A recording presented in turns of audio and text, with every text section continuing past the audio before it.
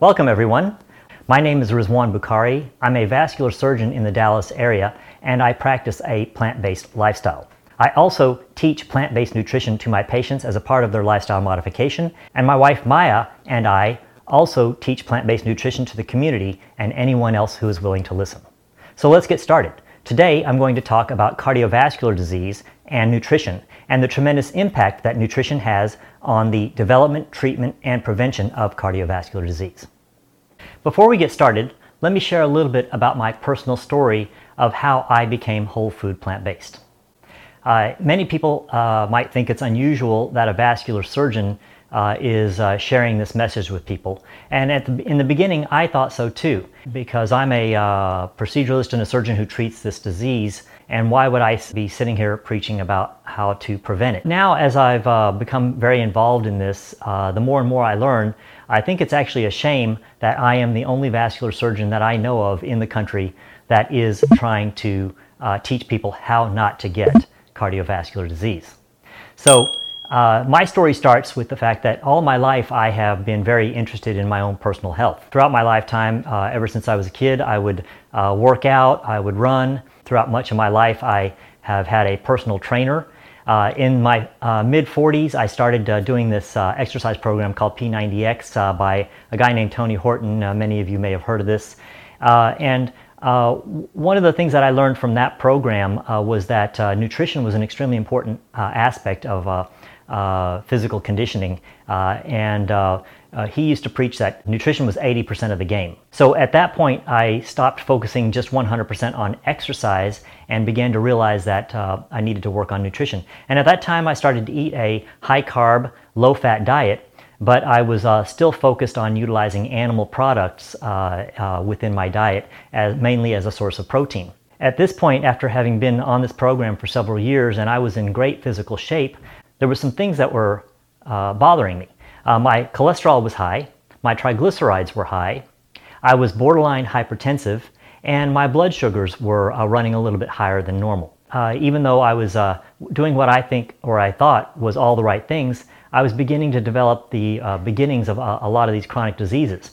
At this point, I knew that probably by the time I was 50, I was going to be on a medication for my cholesterol, a medication for my diabetes, a medication for my hypertension.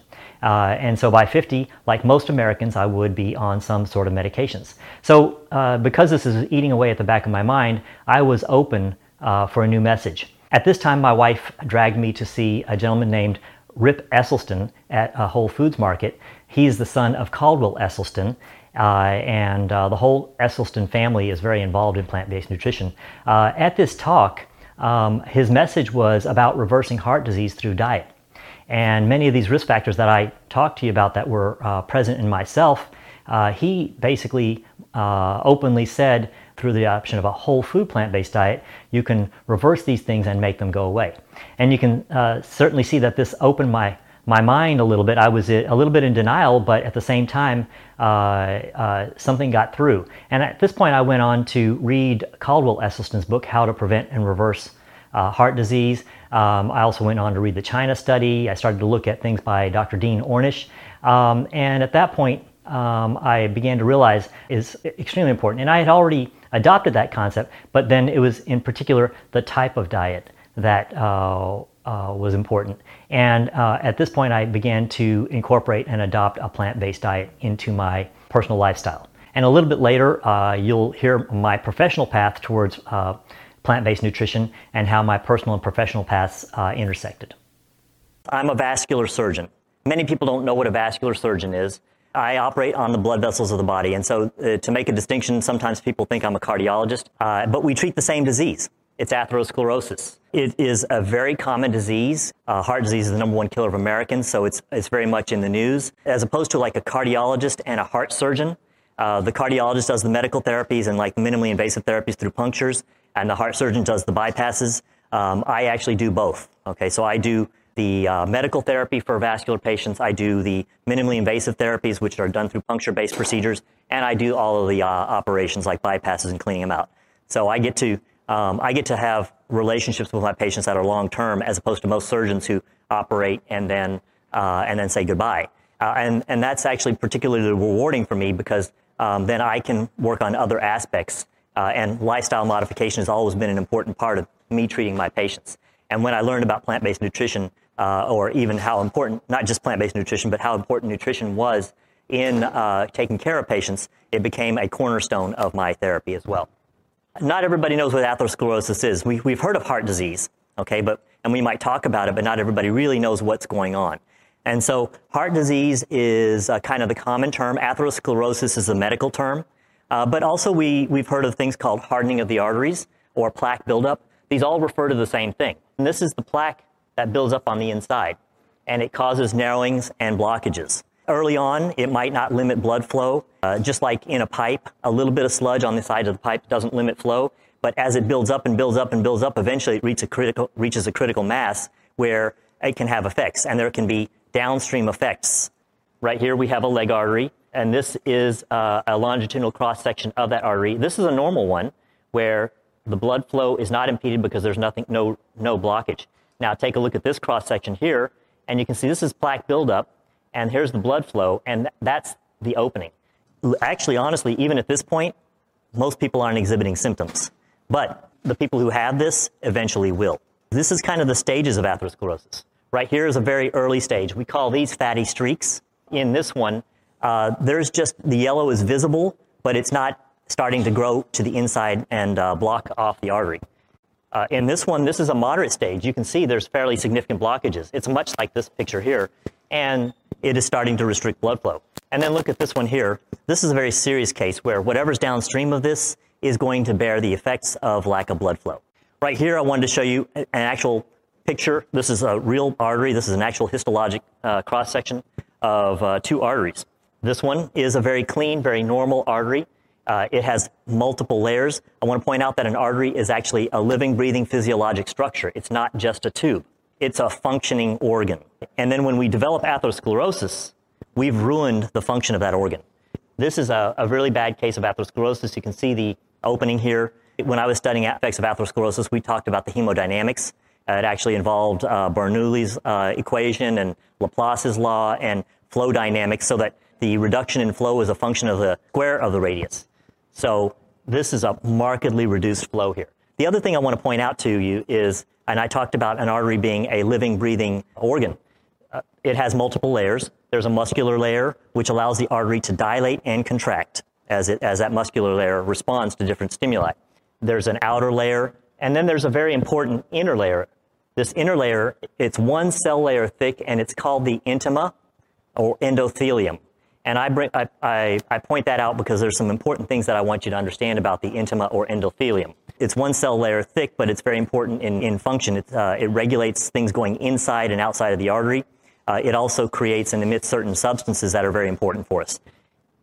In this normal artery, the intima is complete and intact. In this diseased artery, there is no intima. So this thing that is a very important part of the physiologic function of an artery is completely destroyed. So not only do you get this narrowed artery, which limits blood flow, but the functionality of the artery is also destroyed. Here's why I brought up the intima. The intima is responsible for releasing something called nitric oxide. Nitric oxide is an extremely important molecule. It is a very powerful vasodilator. What that means is it helps arteries dilate or grow in size. It relaxes that muscle that I told you about that's in the outer layers. And so when you need to deliver more blood flow to a certain area, nitric oxide is released, the artery dilates, and you're able to deliver more blood flow. Also, that helps lower blood pressure. When an artery dilates, it helps keep your blood pressure on the lower side. When your arteries are smaller and constricted, your blood pressure goes up. Here's really part of the trifecta of this. Nitric oxide prevents atherosclerosis. Basically, all of these things here are arterial health, and nitric oxide is essential for arterial health. What's happening here? In this artery where you're not only limiting blood flow downstream, you have no nitric oxide. So the nitric oxide, which was a preventer or protector against atherosclerosis, is no longer there. So not only are you developing atherosclerosis, the thing that's trying to fight it is gone, so more atherosclerosis develops. It's kind of like a bad cycle or a catch-22. It's just going to get worse and worse and worse. Atherosclerosis is this slow, indolent, chronic disease that develops over the course of decades. It doesn't just happen to my patients in their late 50s, 60s, and 70s. It's been developing over time. And we started to really understand this during the Korean War. They did a series of 300 consecutive autopsies on Korean War vets who were killed in action. What they did is they went and looked at their arteries and saw that the average age of these young men was 22 years old, and they saw that 77% of them at the age of 22 already had the beginning of plaque formation. So this is a disease that starts at a young age. And now, fast forward 50, 60, 70 years, think about the diet they ate in the 1950s. It actually wasn't that bad compared to the diet we eat today in America. The diet that we eat today in America has rapidly accelerated. I call it the standard American diet. I'm sure many of you have heard of that, or the SAD diet. And now it's full of cholesterol, saturated fat, processed foods. And so you fast forward to today, and this disease is starting younger and younger and younger. I used to tell people, now we see it in autopsies in prepubescent children, maybe kids who've been killed in a car accident or for other reasons. You can see it. So we know it's starting at 8, 9, 10 years old. But I really recently went to a lecture of a good friend of mine who is a maternal fetal medicine specialist. And she's an expert in plant-based nutrition and lifestyle medicine as well. And she told me, and there's evidence for it, that atherosclerosis is now present in the arteries of infants in utero. So what does that tell you? It tells you that the diet of the mother can lead to the formation of these fatty streaks that are already present at birth. And now it makes sense to me why now over the course of this 20 to 25 years that I've been doing vascular surgery, I'm seeing this at an earlier and younger age. My patients all used to be 65 and 70 years old. Now it's not unusual for me to see someone who is in their late 50s. Sometimes I see people in their 40s and 30s. I've even treated people who are in their late 20s. And I must admit that people with their late 20s probably have a genetic problem that makes they throw that bad diet on top of their genetic problem and they get it earlier. The trend is that people are getting this disease at an earlier and earlier age, and it's because our diet is getting worse and worse and worse. Why is atherosclerosis so bad? So I've already alluded to you that whatever the artery is supplying, downstream of that artery is going to feel the effects of that artery. If your coronary artery is affected, okay, we have 3 main coronary arteries that are on the outside of our heart. They're smaller than my pinky. They're probably half the size of my pinky, and they supply the heart. The heart itself is a muscle, and it needs blood flow. If these coronary arteries are blocked, you get chest pain. You can have a heart attack.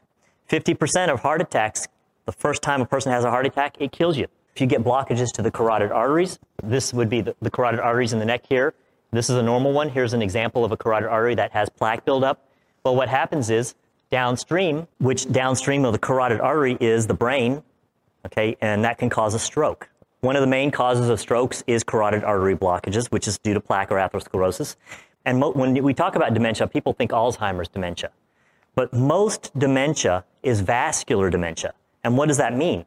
Well, what's happening is we are getting microscopic infarcts in our brain. And what is an infarct? An infarct means death. You can have a myocardial infarct, which means death of your heart muscle, or you can have a cerebral infarct, which means death of your brain tissue. And we're getting these microscopic infarcts. And one in and of itself, might not cause major symptoms. People can tolerate that. It's a 1 millimeter lesion or a half a millimeter lesion. But when people start to have these over and over again over the course of a couple of decades, well, these infarcts coalesce. You start having a whole bunch of small areas in your brain that are dead, and then suddenly they coalesce into one big area, and people begin to exhibit symptoms, either maybe stroke-like symptoms or dementia-like symptoms. So atherosclerosis is a major cause of dementia. This is something that I take care of a lot, that I'm into amputation prevention. About 90% of my practice is this, and it's because it's grown so rampantly. Gangrene. So this is the result of the blockages in the arteries limiting blood flow down to the feet. Gangrene develops because a person might have a cut or a scratch or a sore or a wound, a bug bite. They might not be protecting their feet. A person with normal blood flow, they're going to get the blood flow down there, which is going to get the white blood cells, the antibiotics, the healing factors, everything that's needed to heal. Now, somebody who has significant blockages in their arteries, when they don't have a lesion or a problem, they might be able to make it by. But the second they get a cut, instead of that cut or bite or sore healing, instead it grows bigger. And then it grows bigger and bigger, and gangrene develops. So what I'm doing in this particular case is going in, taking a look at these blockages. I showed you one in the leg artery or the thigh artery, and I might either do a bypass around it or do some device like I do an atherectomy, which is a drill which drills it out, or I might do a balloon angioplasty or a stent on it. We're very good at what we do, and I'd like to say we're very successful, but unfortunately, we're not always successful. I would say about 10% of my patients who come in with gangrene eventually lose their legs. There's over 200,000 amputations a year in the United States. It's a very real problem. Now, there's a very interesting one, the next thing. Impotence is a vascular problem. We need blood flow for normal function. By the age of 40, 40% of men experience some form of impotence. By the age of 50, 50% of men. By the age of 60, 60% of men. And what's happening is these plaque buildups to the arteries in the pelvis are becoming significant, so not enough blood flow can get down there. Now, we've all heard of Viagra, Cialis. These are what are called prostaglandin 2 synthesis inhibitors. They're very powerful vasodilators. So they are able to overcome the disease and make the arteries dilate for a temporary period of time. Okay? It's just a temporary fix. So it works for a little while and then it's gone. It's not a cure. Okay? Now, so the other interesting thing is, if a man has impotence in his 40s, you know what he should start worrying about? I got heart disease. I'm going to get heart disease. So impotence is a harbinger. It's an early warning sign. You are developing atherosclerosis. And the thing about atherosclerosis, if I didn't make it clear, is it doesn't just affect one part of the body. It affects all parts of the body. So when I'm treating patients, whether that's a carotid problem or a leg problem, I also get their heart evaluated because there's a 50% chance they've got significant atherosclerosis in the heart. It's probably a 100% chance that they have some atherosclerosis. Not only does atherosclerosis lead to chronic debilitating diseases that cause pain and suffering, but it leads to the ultimate problem, death. 50% of my patients are dead in 5 years, and that's not because I'm a bad surgeon. It's the disease process that they've got going on. And I'm focusing on atherosclerosis, but you know, atherosclerosis is as a result of this bad diet I've been talking about, so they also have multiple other chronic problems. This is such a bad problem that once you've been diagnosed with it, there's a 50% chance you'll be dead in 5 years. So how do you get atherosclerosis? It's a lifestyle-related disease. 80% of the atherosclerosis I treat, maybe 90%, is related to our lifestyle. So what are some of these other lifestyle things? So we talked, I'm kind of pointing out about diet. Smoking is an important issue. But I would like to point out, you can't blame it all on smoking. And smoking is not the most important issue. I used to think it was. But if you look at smoking incidence in the United States, when you go back to 1964, when the Surgeon General finally put a warning label on tobacco and said, look, this is going to kill you. The incidence of smoking every year since then, the last 55 years, the incidence of smoking has gone down every single year. Yet, this disease I treat has gone up in incidence every single year, and it's getting worse. Despite our advances in treatment, it's getting worse. It's 3 times worse than what I saw when I was in my training 20 plus years ago. So it's the smoking cannot be, is not the main cause. I believe firmly it's our exposure, particularly mostly our diet. So I'd like to point out, people talk about genetics. They'll say, oh, my dad had a stroke. I'm going to get one too. There's nothing I can do about it. My uncle died of a heart attack. Okay, so I'm doomed to it. And that's not the reality. What I'm trying to get to you here is that we do have an opportunity to change the course of our lives.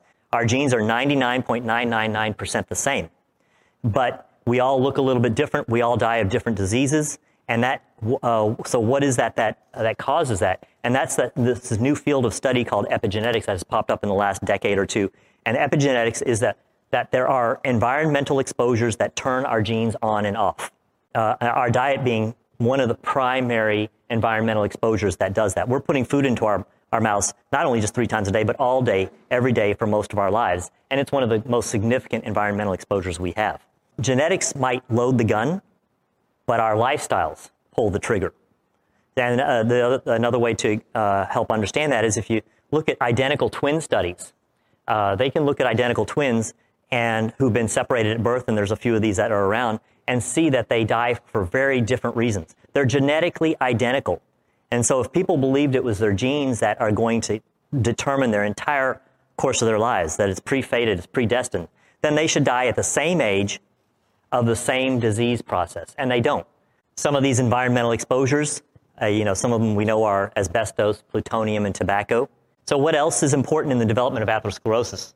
Well, cholesterol, saturated fat, and processed foods. These things right here are the main culprits in our diet. So also, when you think about it, our traditional American diet or our standard American diet is acidotic, and it causes whole body inflammation.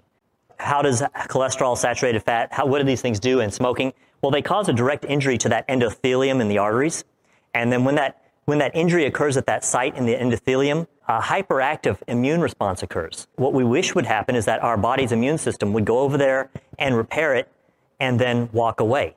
But what happens is it's a hyperactive response. And what happens, our immune system goes over there, our white blood cells, our macrophages, they go in and they engulf this cholesterol or the saturated fat. And an inflammatory process begins to occur. It recruits all of these inflammatory hormones, and swelling occurs, inflammation comes in, scar tissue is deposited. If you could think back to that picture I showed you of a normal artery versus a diseased artery, you can see all the scar tissue that was there.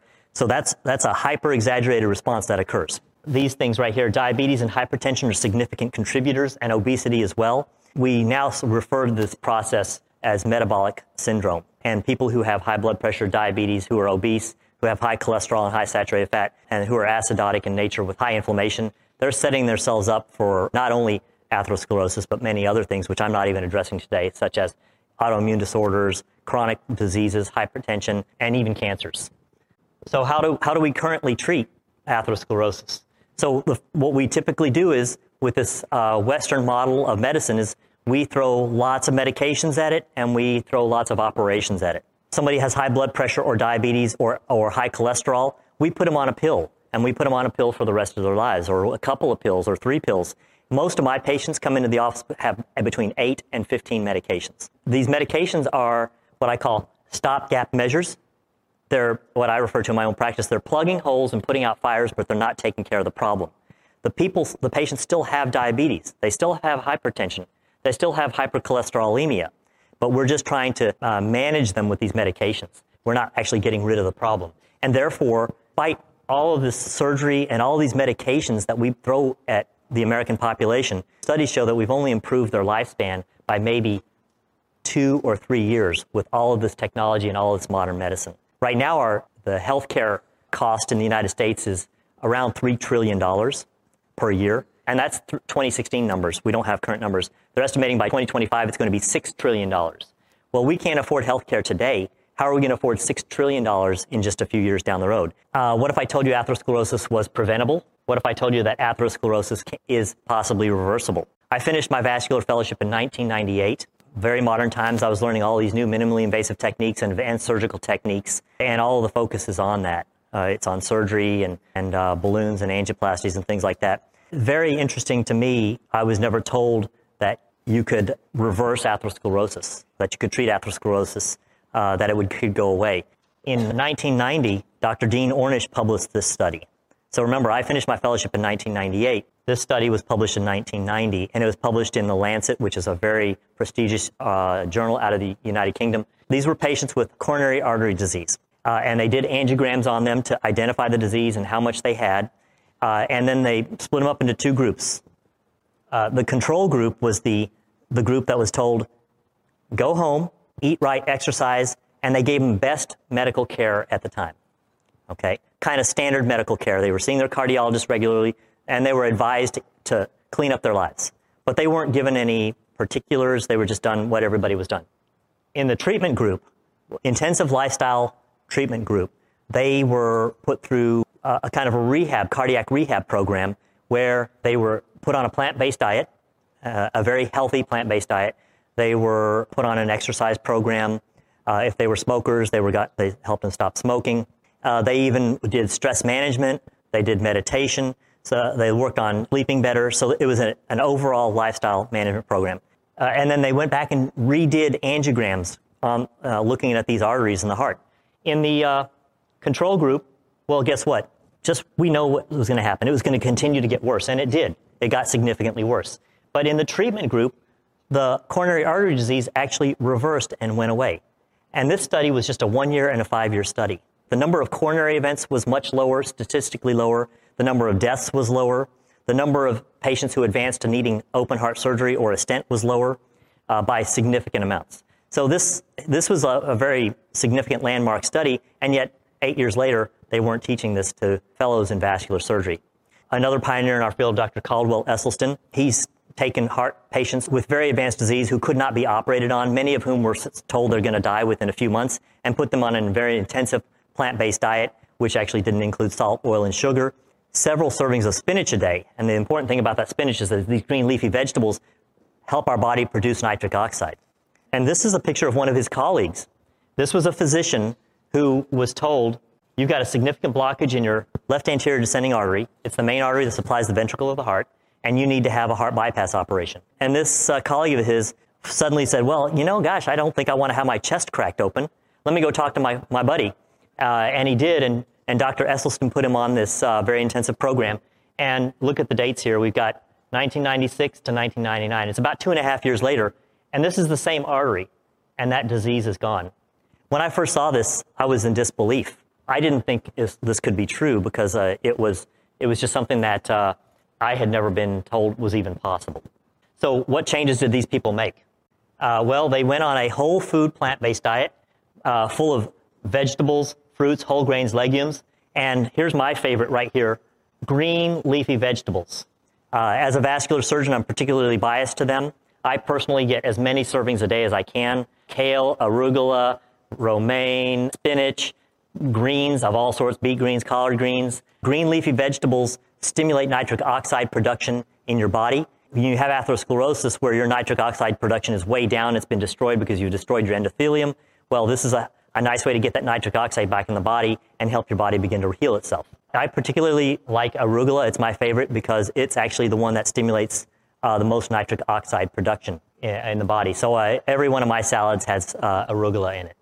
So this diet also has starches like potatoes, rice, whole grain, pastas, nothing to be afraid of.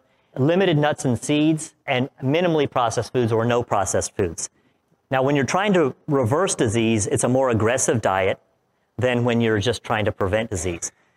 When you're trying to just eat a standard whole food plant-based diet, you can have a small amount of nuts and seeds in your diet.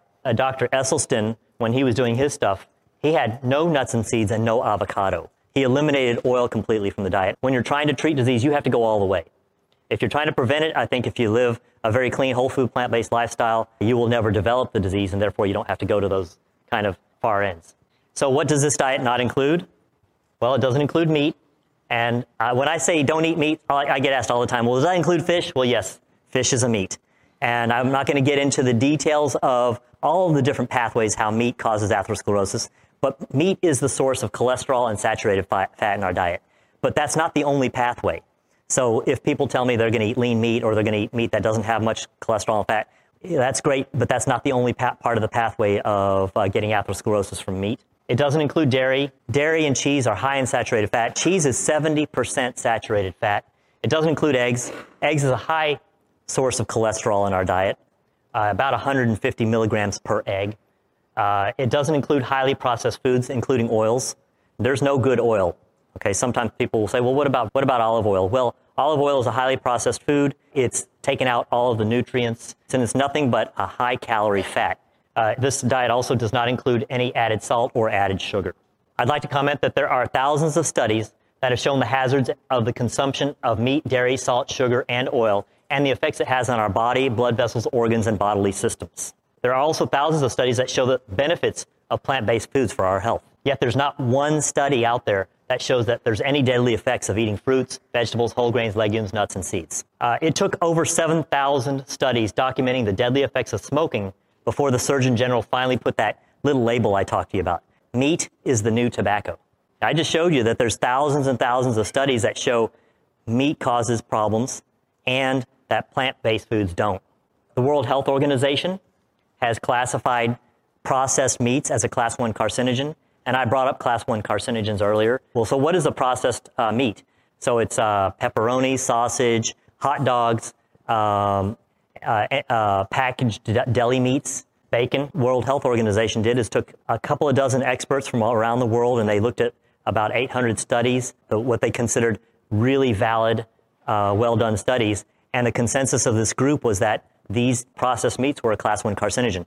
So what does that mean? And I alluded to it earlier. It makes them in the same class as asbestos, tobacco, and plutonium. So we are a pill-popping nation. There's a pill for everything, yet we're still a nation riddled with disease. Why? Because we're not addressing the underlying causes of the diseases. I feel like I've been plugging holes and putting out fires, but we haven't been addressing the underlying disease. This is a great cartoon. I'll give credit to Dr. Dean Ornish. These are two doctors who are mopping up the floor. The water's flooding and they keep mopping up the floor to try to take care of the problem. But the real problem is that the faucet is on and the sink is plugged and it's overflowing. So the real way to take care of this problem is at the source, not to take care of the problem after it occurs. And that's kind of the way I look at treatment of atherosclerosis today. So what does a typical day's menu look like? As I've alluded to, it's whole food, plant-based. It's minimally processed. You can have a variety of foods, and I'm going to show you a couple of pictures. You can still enjoy your favorites, but just prepared in a healthier way. These are whole foods here. Legumes, bulbs, flower vegetables, fruits, stem vegetables, the leafy vegetables, again, my favorite, roots, whole grains. Mushrooms are actually not a plant, they're a fungus, but they're very healthy for us. And then a limited number of nuts and seeds. And by limited number, I think a healthy amount is 1 to 2 ounces a day. Here's some breakfast ideas: a chia seed pudding, waffles, an acai bowl.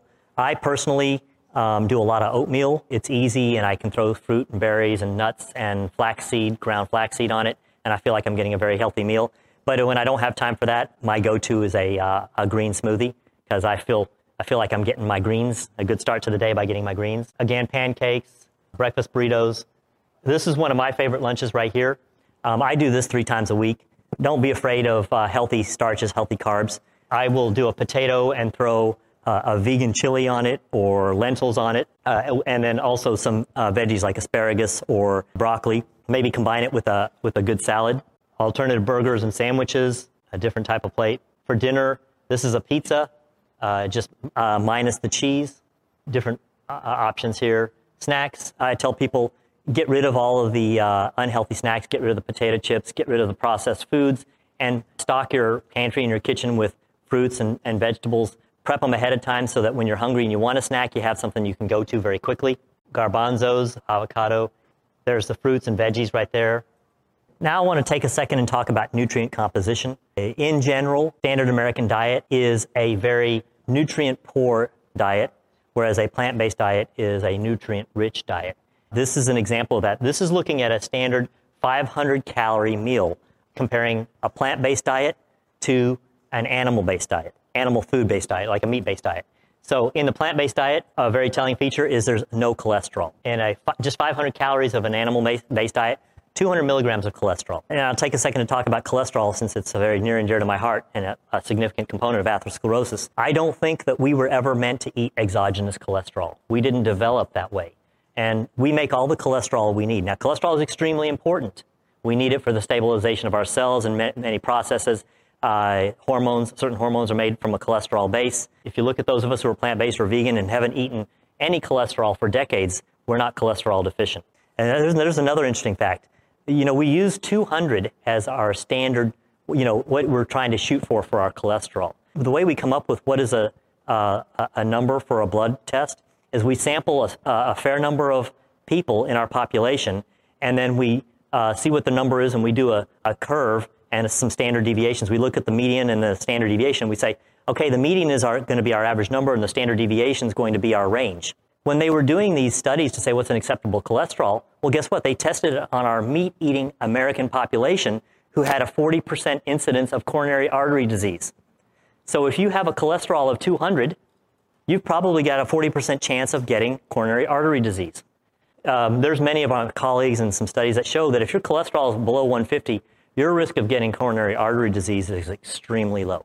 So I spent a lot of time on that, but let's get back to the nutrient composition. Now, fat. An animal-based diet has 36 grams of fat. A plant-based diet has 4 grams of fat. And we all need a little bit of fat, so I'm not eschewing this little bit of fat. In fact, a plant-based diet, probably 10, 15, maybe 20% of our calories come from fat, and that's important and good. And here's an interesting point. The same 500 calories of energy gets you the same amount of protein. Now, you kind of go, well, what does that mean? Well, actually, to get 500 calories of a plant-based diet, you have to eat a little bit higher volume. okay? Maybe twice the volume or maybe 3 times the volume. But that's actually good, and I'll get into that in just a second. So to get that 33 grams of fat or protein, it's not that they weigh the same, it's that the calories that you get from them are the same. Now here's another important thing, dietary fiber. We get 31 grams from a plant-based meal. Look at that, 0 from an animal-based diet. So when people say to you as a vegan or a plant-based person, whole food plant-based person, where do you get your protein? Well, we can show you that you get plenty of protein. But the question is, we should be asking them, where do you get your fiber? And the American diet is terribly deficient in fiber, and 97% of Americans are fiber deficient. So 97% of Americans don't get the recommended daily amount of fiber. I think that number is 25 grams a day, and most Americans get about 15 grams a day. And the reality is I think we should get 40 to 50 grams a day. A woman should get about 40 grams, and a man should get about 50 grams of fiber a day. So, and then let's look at some of these other things. Vitamin C, iron, calcium, beta-carotene, vitamin E, folate, magnesium. So a plant-based diet is full of vitamins, minerals, and it's also full of some other stuff, antioxidants and phytonutrients, which I haven't even gotten into, but these are the healthy things that reduce the oxidative stress in our body, and fight cancer, and fight inflammation. So there's fiber in every plant food. Fiber is important because it helps eliminate toxins. It binds toxins. It binds cholesterol. Fiber fills you up. So remember I said you have to eat more of a plant-based meal to get the same amount of calories. Getting all that fiber in you helps you feel full earlier. And it's a good prebiotic. And a prebiotic is what feeds our probiotics. In other words, it's what feeds our gut bacteria. We need to have a healthy gut. And one of the ways you have a healthy gut is by having this fiber, which is a prebiotic, to feed our gut bacteria and keep a healthy gut flora. It's important in so many things, including our immune system. This red line kind of divides plant-based foods on the left versus animal-based and processed foods on the right. And this is the calorie density. The average American eats 3 to 5 pounds of food a day. And that's what you need to kind of make yourself feel full and happy and satiated. And these numbers are calories per pound. So heavily oil-laden foods are going to get you way more calories than you should get. And that's why I also tell people nuts and seeds are high fat, and that's why I tell people to limit their nuts and seeds. They're very healthy for you, but you shouldn't be eating too many of them. I'd like to shift and look at this end of the spectrum. 1 pound of vegetables is 100 calories. 1 pound of fruits is 300 calories. 1 pound of whole unprocessed starches, 600 calories. So think potatoes. 1 pound of beans, legumes, chickpeas, 600 calories. Why are processed foods so high in calorie? Well, because they contain a lot of sugar and they contain a lot of oil. Another slide that talks about this caloric density, and it's just a visual slide to help you understand. Here's vegetables. 400 calories of vegetables will fill up your stomach, make you feel full. If you ate that 3 times a day, you're only going to get 1,200 calories. You're actually going to lose weight on that diet. 400 calories of animal products. Cheese, it's very high calorie and dense. And then oil. 1 tablespoon of oil has 120 calories. Carbs are not bad. Carbs have been demonized in our society, but it's also because people don't really understand what carbs are. Carbs are sugars or carbohydrates, and I make a distinction between healthy carbs and unhealthy carbs. But to define unhealthy carbs, sugary cereals, well, this might be a whole wheat cereal, but got sugar added to it. You think of potatoes as carbs, but that potato chip actually is fried in oil, and most of the calories come from an oil. So when you're eating a potato chip, you're not really eating a carb, you're eating oil. So you can see the calories aren't coming from the carbohydrate, they're coming from the oil that's added to the carbohydrate. So now let's look at these healthy carbohydrates. Fruits, vegetables, green leafy vegetables, starchy vegetables like potatoes, sweet potatoes, beans, lentils, and peas. These are all mostly carbohydrate. In fact, a plant-based and vegan diet, well, a clean vegan diet, is mostly a carbohydrate-based diet. Is making this change difficult? And it can be at first for some. We've got habits, traditions, politics, culture, and social pressures that kind of have a momentum that keep our general population going in a certain direction. When people are trying to make this change to a whole food plant-based diet, I tell people, look for that support system. You know, that's why my wife and I do what we do with plant-based DFW. We do potlucks and talks and get-togethers so people can have a place of social gathering. And then I also say, arm yourself with information. We're in a great age. I always admire the people who became plant-based and vegan 20 years ago before the internet existed, because they kind of had to do it on their own. They had to go to the library and check out a book. and then they had to read that book. And today we've got the internet with so much information, and granted, you have to be critical about what you're reading, but the information is out there. You know, we've got books that we recommend and documentaries we recommend. So there's lots of resources out there. We learn most of our knowledge about eating from TV and advertising and culture. We've all heard of these things. Meat, it's what's for dinner, or got milk, the incredible edible egg. When the egg industry was trying to make an advertisement, and they wanted to say in that ad that eggs were healthy and good for you, the USDA at least stood up for the American population in that instance and said, no, you can't say that because we know they're not healthy. So instead, it was probably a good thing for the egg industry. They came up with this jingle, the incredible edible egg, and it probably sold them more eggs than if they had just told the American public that eggs were healthy. Probably if they had told us they were healthy, we probably wouldn't eat them as much. Here's the one that got me when I was younger. Where's the beef? I used to go to Wendy's 3 times a week. Gosh, I can't believe I used to do that. This is just an example of how our world influences our choices. One of my colleagues talks about how no one is getting rich from you eating a potato and a bowl of fruit. He also says there is no big broccoli lobby. There are the meat lobby, the dairy industry lobby, there's the pizza lobby. You know, there's lobbies. There's lots of money being thrown at us to keep us on this path where we're continue to eat the standard American diet. Professionally, I had become a little bit frustrated over the course of a decade and a half, in the sense that sure, I'm helping my patients kind of in an acute manner. I can do a quick bypass or put a stent in and open up an artery, and 90% of the time I told you I saved their leg, and a great number of times I prevent them from having a stroke. But what was happening? My patients kept coming back to me. I called them repeat offenders. These repeat offenders, they kept coming back because we're plugging the hole and putting out the fire, but we're not getting to the root cause. So the root cause is continuing to cause those problems to occur. And so I began to get a little bit frustrated by it because I felt like I wasn't doing a service to my patient, not as good as I could. And so this is where my professional and personal paths merged, because when I found out this information that you can reverse heart disease, you can reverse atherosclerosis, and you can prevent it, I started to teach this in my practice to my patients. And then my wife and I wanted to take this even more and bigger and beyond my patients to the community, because we wanted to get to people before they develop the disease. My patients are already needing operations. They already need bypasses. They already need their arteries cleaned out. They've already got gangrene.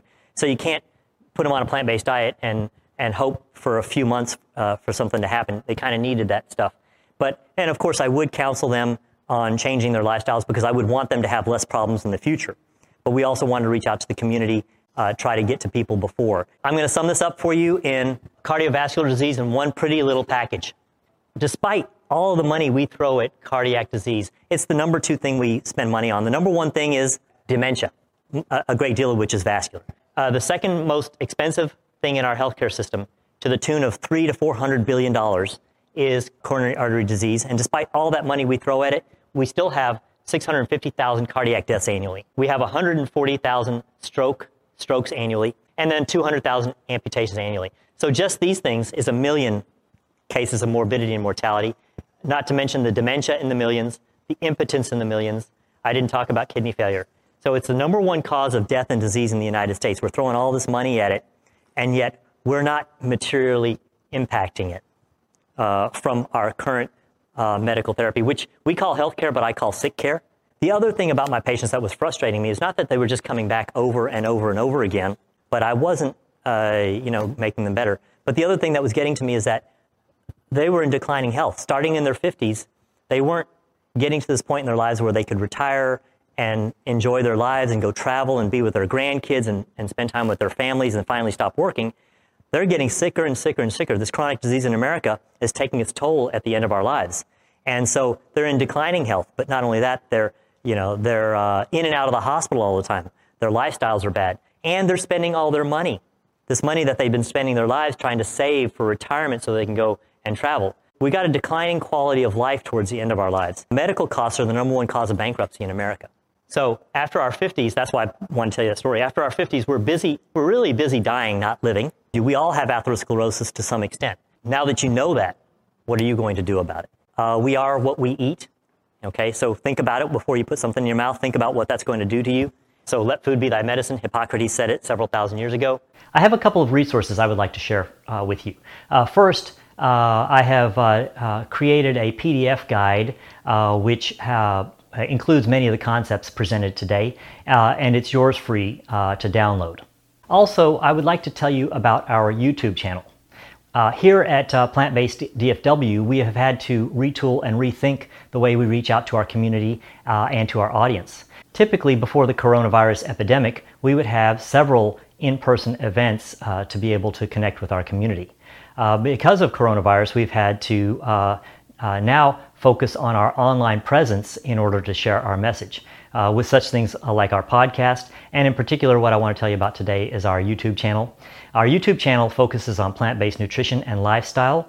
Something that I'm particularly proud of is our more recent series on how to grow your own vegetables at home. As you may recall from the talk today, green leafy vegetables are near and dear to my heart. And so I took up the hobby of growing my own vegetables at home, and then we decided to share our journey with you through a series of YouTube videos which show you how to do, in particular, hydroponic gardening at home. As I conclude, I would like to comment on our current crisis with the coronavirus and COVID-19. This is just the latest in a series of zoonotic or animal-derived epidemics which have been accelerating over the last 100 years and decades. I'd like to comment that I don't believe that it's not if another epidemic is coming, but a matter of when. And I think it's going to be sooner than later when you look at how things are going. So if you look at the risk factors for death from coronavirus or COVID, they are hypertension, diabetes, cardiovascular disease, and obesity. These are the same risk factors that I address and talk about with atherosclerosis and cardiovascular disease.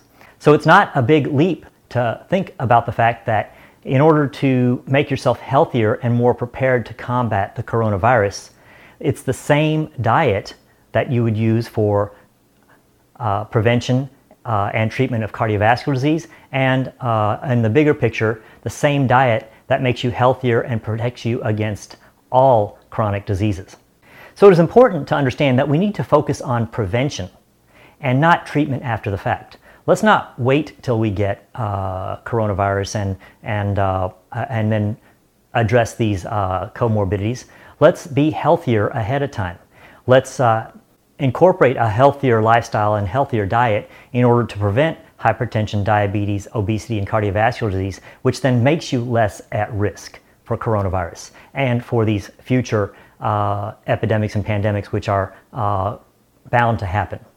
And I think it's extremely important that we need to critically address our treatment and interaction of animals that has helped promote these issues. Thank you very much, and have a blessed day.